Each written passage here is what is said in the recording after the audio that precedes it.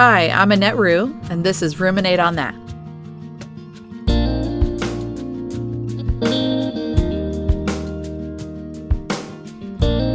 Hey everyone, thanks for joining me again today.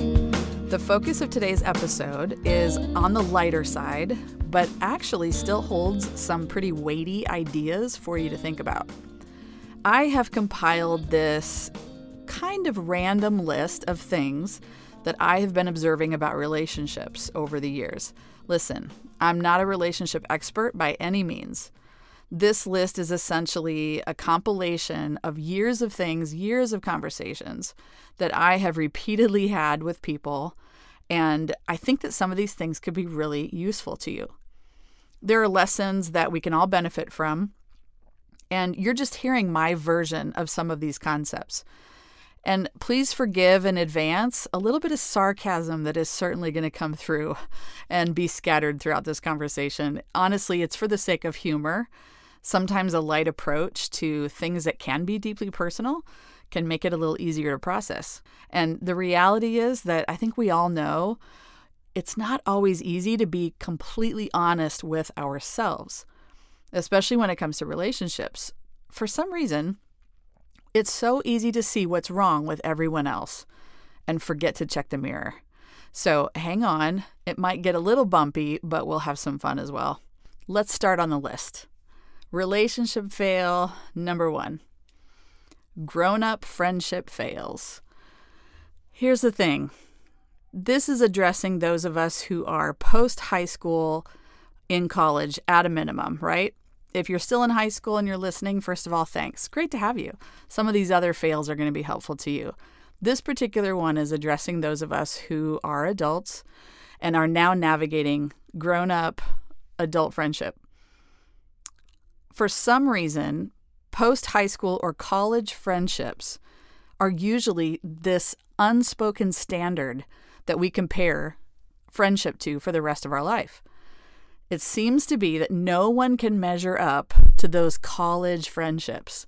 That connection is just really special and really unique.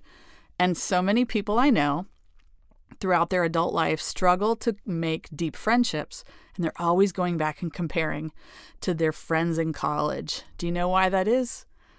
During the season when you are especially in college, but even post-high school, just exploring adult life, you're sharing the exact same season. You have virtually everything in common. There's newfound independence.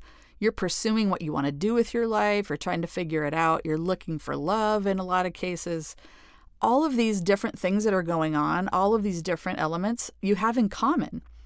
And if you're attending the same campus, you literally share a community. You share living space. Like everything is so similar. And honestly, it's unrealistic for the rest of adulthood. Enjoy the season while it lasts. It's genuinely one of my favorite things to look back on. There are so many great memories. But if you're not careful, you compare your future friendships to those. During that season when everything was lined up, everything was in sync, and it's just not fair. Because the reality is, after college is over and you venture off into your adult life, everybody runs in a different direction. You're running at a different pace. You have different priorities. You're in different seasons. And you can be the exact same age, but in a totally different place in life. Many of you listening are thinking of that right now. If you're married or single, completely different experience. If you have children, changes it up again. If you are very career-focused versus very family-focused, your thinking, your patterns, your rhythm of life is just very different, and you can be the exact same age as someone else. If you love to travel, if you're not home a lot, if you're mobile and transient, like that's going to make a big difference. Maybe you're pursuing education. I am in my 40s, and it was 25 years ago that I got my college degree, started my college career, and I am again pursuing a master's degree. So you can have age in common with people and be on a totally different plane. For some reason, it seems that men commonly struggle, especially with this. Their college friendships, they have great stories, they reminisce all the time about the good old days. My husband was in a band, and so there's all kinds of memories wrapped up in that time. And it's just so hard as an adult to not compare, like, wow, we were so close at that time. And it seemed so easy. Everyone seemed really invested. It seemed reciprocal all the time. But here's the reality. Making new friends is not easy at any age. I know it seems so hard when you're a kid, but as an adult, it is not easy. Even if you're an extroverted, outgoing person, building a relationship with someone takes a lot of investment. It's just best for you to stop comparing adult friendships to your college and post-high school experiences. And here's the thing. If you would invest all of those hours and all the energy that you did back then, you would have amazing friendships now too. The reality is most of us don't have the time to invest, or we just aren't willing to give that much to a relationship. Relationship fail number 2, mind reading. It's amazing to me in all the conversations that I've had with people over the years, whether it's in regard to friendship or dating relationships or marriage, that even though we know no one can read minds except God, we still expect people to do it. And we end up punishing people for not being able to read our mind. A couple of simple examples, if you think you're exempt from this, is you should have known that would bother me. I can't believe that you did that. You should have known that would bother me. Or another instance of, can't you tell that I'm alone over here? Like, I'm in a room and there's all these people. Why don't you reach out? Why didn't you walk over to me and talk to me and start a conversation? I can't believe that people wouldn't read that and know that they should do it. We often get offended because someone is not reading what's going on in our mind and our emotions. Who knows what's even on our face? But we have this expectation that people should know and respond accordingly, even without us saying anything. The funny thing is we fail at reading other people's minds all the time. She didn't reply to my text message for an entire day. She's mad at me. That's automatically our assumption, rather than realizing, oh, maybe she forgot her phone at home, or maybe it died in the middle of the day because she didn't charge it. We often assume the worst. We attempt to read someone's mind. We look at a circumstance and we make judgments about what they were thinking, what they're feeling, what their opinion is of me. And we attempt to read the situation and we fail at it every time. He invited me, but I think he felt obligated to do it because I walked up when they were talking about it. And I think he didn't have a choice. We don't know that. There's no way to know that. And we make all of these assumptions. Mind reading, relationship fail every time. It doesn't matter how long you've known someone. My parents were married for decades. And I remember my mom saying to me, don't ever assume that you know what he's thinking. You still need to ask. Another relationship fail. This one is going to get a little sensitive. Christian oversharing. Okay, so this is the followers who are listening, all right? Oversharing is something that I've coached a lot, especially in the last 5 years of ministry. And it happens a lot in dating, but it can still happen in friendship as well. The first way that we overshare as Christians is through what is called accountability, okay? And I need to make a little bit of a disclaimer here. I think that accountability, as it's referred to in Christian circles, basically to define it for those of you who might not be familiar, accountability is where you have a friendship with someone, a relationship with them, and you trust them, and they're going to help hold you accountable to something you've committed to do. So if you are trying to grow in a certain area of your life, if you're trying to avoid a certain temptation that's really been a struggle for you, there are often times where you invite someone into a relationship and you say, I need you to help hold me accountable. Ask me about it regularly. Check in on me if you would, right? I think it's an amazing principle. It can definitely work. It has many benefits. So please don't email me about that. However, I just think that we sometimes overdo it. One of the examples of that is that I've met young people especially who have such a strong desire to do a relationship in a healthy way that would honor God. And I admire that so much. And as a result, they have like 14 people that are keeping them accountable. And as a result of that, every single move they make in a relationship, they have to bring up 14 people up to speed on every detail. That is just excessive. I've even seen that happen with people. They're just thinking about dating or thinking about asking someone out. They're not even actually there yet. And they have to go and give a report. Obviously, I'm exaggerating a little bit. To give a report to multiple people and keep them all in the loop. And then, God forbid, if they don't all agree on a course of action, this poor person who just wants accountability is now stuck because their 14 mentors and people holding them accountable don't agree. To me, this is a form of oversharing. It's just not necessary. I admire the heart behind it, absolutely. And accountability with someone who is older and wiser is so smart. Honestly, it's a great idea. And you got to find someone who you're willing to be honest with, and they will be honest with you. But you don't need to do that also with your best friend. It doesn't also need to be with your mom. It doesn't also need to be with your pastor. It doesn't also need to be with your roommate. You get the idea. There are a lot of people in your life that care about you and are invested and want to see you have a healthy, successful relationship. That's fantastic. Share the good news with them when there's progress, but you don't have to get into every detail with every one of those people. That's a form of oversharing. It can be exhausting. It can get so confusing. And ultimately, what you have to know is that the Holy Spirit is leading you. And if you find one or two trusted people in your life that can be available to you to help you navigate the difficulties that can happen in relationships, God is going to show up and He's going to give you wisdom to do it. The second way we overshare, this is a big fail, guys, is divulging every deep, dark, and intense secret on date number 2. I've seen this happen. One of the things that I love about the body of Christ is this desire, the goal to be honest, to be transparent, to be real, to be authentic and vulnerable. I admire it. It's something I aspire to. However, we don't have to be 100% transparent with every historical moment of our lives with the person we are dating right from the beginning. I definitely might get emails about this.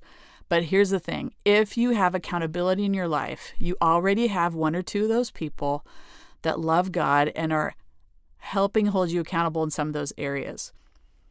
When you first begin to date, my opinion is that the objective is to get to know each other, to see if your personalities are compatible, to see if there's chemistry, to see if you share common interests and future dreams. There's all kinds of fun things to explore early in a relationship. It just isn't necessary to go into the deep end right off the bat. Give yourself some time to grow into the relationship. Because you might share some really intense things from your past, some really heavy stuff. Honestly, it can scare the person away. That's definitely possible. If it does, you shouldn't be sorry. Now you know they can't handle it. However, if things don't go well, you've just divulged a whole lot of personal information to someone who's going to walk away and you don't know what they're going to do with it because you didn't have enough time to know if they were trustworthy or not. It takes some time to get to know a person and to determine whether they're willing to reciprocate in that kind of vulnerability, whether they can be trusted, if it's going to be a long-term relationship or not. You can't really tell that from the beginning. Please use caution. Keep your accountability with those people you have an established relationship with that you trust and they've got your back. You'll know as the relationship progresses and it starts to get deeper and more serious, then it becomes time to talk about some of those deeper issues. Take it in stages. The next relationship fail is all about friendship. We're missing out because we restrict ourselves to certain types of people. I echo back to that unrealistic college crew standard, right? You were drawn to certain people because of certain interests and pursuits, and that makes sense. It's great. It's your tribe. You understand each other. But there are incredible benefits as you become an adult and you're growing through life of seeking out people in different phases, in different seasons of life, having different experiences and different backgrounds. You can learn so much. The ideal is that you are also growing. You're pursuing knowing who you are in a greater way. You're not a one-dimensional person. There are all kinds of facets that you're growing in it through your adult life. Hopefully you're getting to know God better. And bringing other people into your circle that are different than you, even believe differently than you, think differently than you, can have so many benefits. For example, there's a massive benefit of becoming friends with people that are older than you. Anywhere from 2 years to 20 years. I have had some amazing friends, and I've learned so much from them because they're farther down this road of life than I am. Some of their experiences might be mine in the future, and they can give incredible wisdom about things that I haven't yet walked through. There's also an amazing benefit of being friends with people younger than you. Again, 2 years to 20 years. Not only can you serve as that voice of advice and comfort and reassurance for them, but there's something really fun about being with people that are younger, that bring a younger energy. They share a lot of things about culture and about the world around you because they experience it in a different way than you do. And there are insights and things that they share with you. I'm often challenged by people that are younger than me, and I love that. I love that they ask questions and they say, but why isn't it this way? And we can learn so much from each other, as well as just having a lot of fun. Another massive thing that we miss out on is not seeking out people from different cultures, different backgrounds.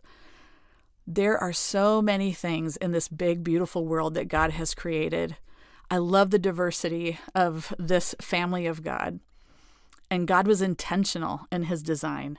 And if we don't take the time and the focused effort to reach out and to make ourselves available and to introduce ourselves to people in different cultures, different backgrounds, different experiences, we're missing out on so many amazing things in the world. We can learn so much from each other. And honestly, we need more unity than ever in the middle of our diversity. Another relationship fail is just addressed to the married people that are listening. Guys, we have each other, and we can become very lazy in relationships because of that. As a couple, you automatically have this, hopefully, best friend. You live together, you spend all of your days together. That person you're always aware of where they're going to be and what they're doing and why they're doing it. And it's so easy to develop a friendship, which you should. It is the best friendship I've ever experienced in my life. I can fight with Steve and then love him in the same day. It's amazing. He never walks out. He's always there. But it is not fair to expect one person to be all the things you need in friendship. I've watched so many couples struggle because they expect the spouse to be everything, to be a spouse, to also be their support system, to be the person who entertains them, to be the person who comforts them and sits with them through the tough things. And listen, we all play that role for each other, but you can't be expected to do it and be the only person that provides those things. One of the things that you'll see happen is you start to experience loneliness in your marriage. And that's a hard place to be because you want that person to be your everything, and they just will never be able to live up to that. As much as he tries, Steve cannot be my best girlfriend. He just can't relate to some of the things that I experience as a woman. And the same goes for I can't be one of the guys in the ways that I want to sometimes. He just sometimes needs a best friend. And finding yourself in that lonely place is so tough, and it can turn to resentment. So if you are married, cultivate your friendship. It is the most precious thing that God gives us in this life. It's amazing. It's such a blessing, but it's not your only. God did not call us to only cling to each other and lock everyone else out. Ultimately, one of my favorite quotes that I've come across recently is from Albert Einstein.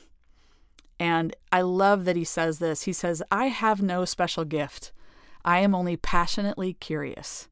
The important thing is to not stop questioning. Imagination is more important than knowledge." I love that. When it comes to relationships, never assume that you have someone all figured out. I know, even if you've known them for years, stay curious. There's always more to learn. And listen, God has wired us to need each other. We need family, friendship, acquaintances, even admiration from afar. We need mentors. We need to love and be loved. We are wired for it. Enjoying time alone is a sign of great emotional health, but long periods of loneliness are not good for anyone. Don't allow any of these relationship fails to circumvent the relationships that God has placed in your life.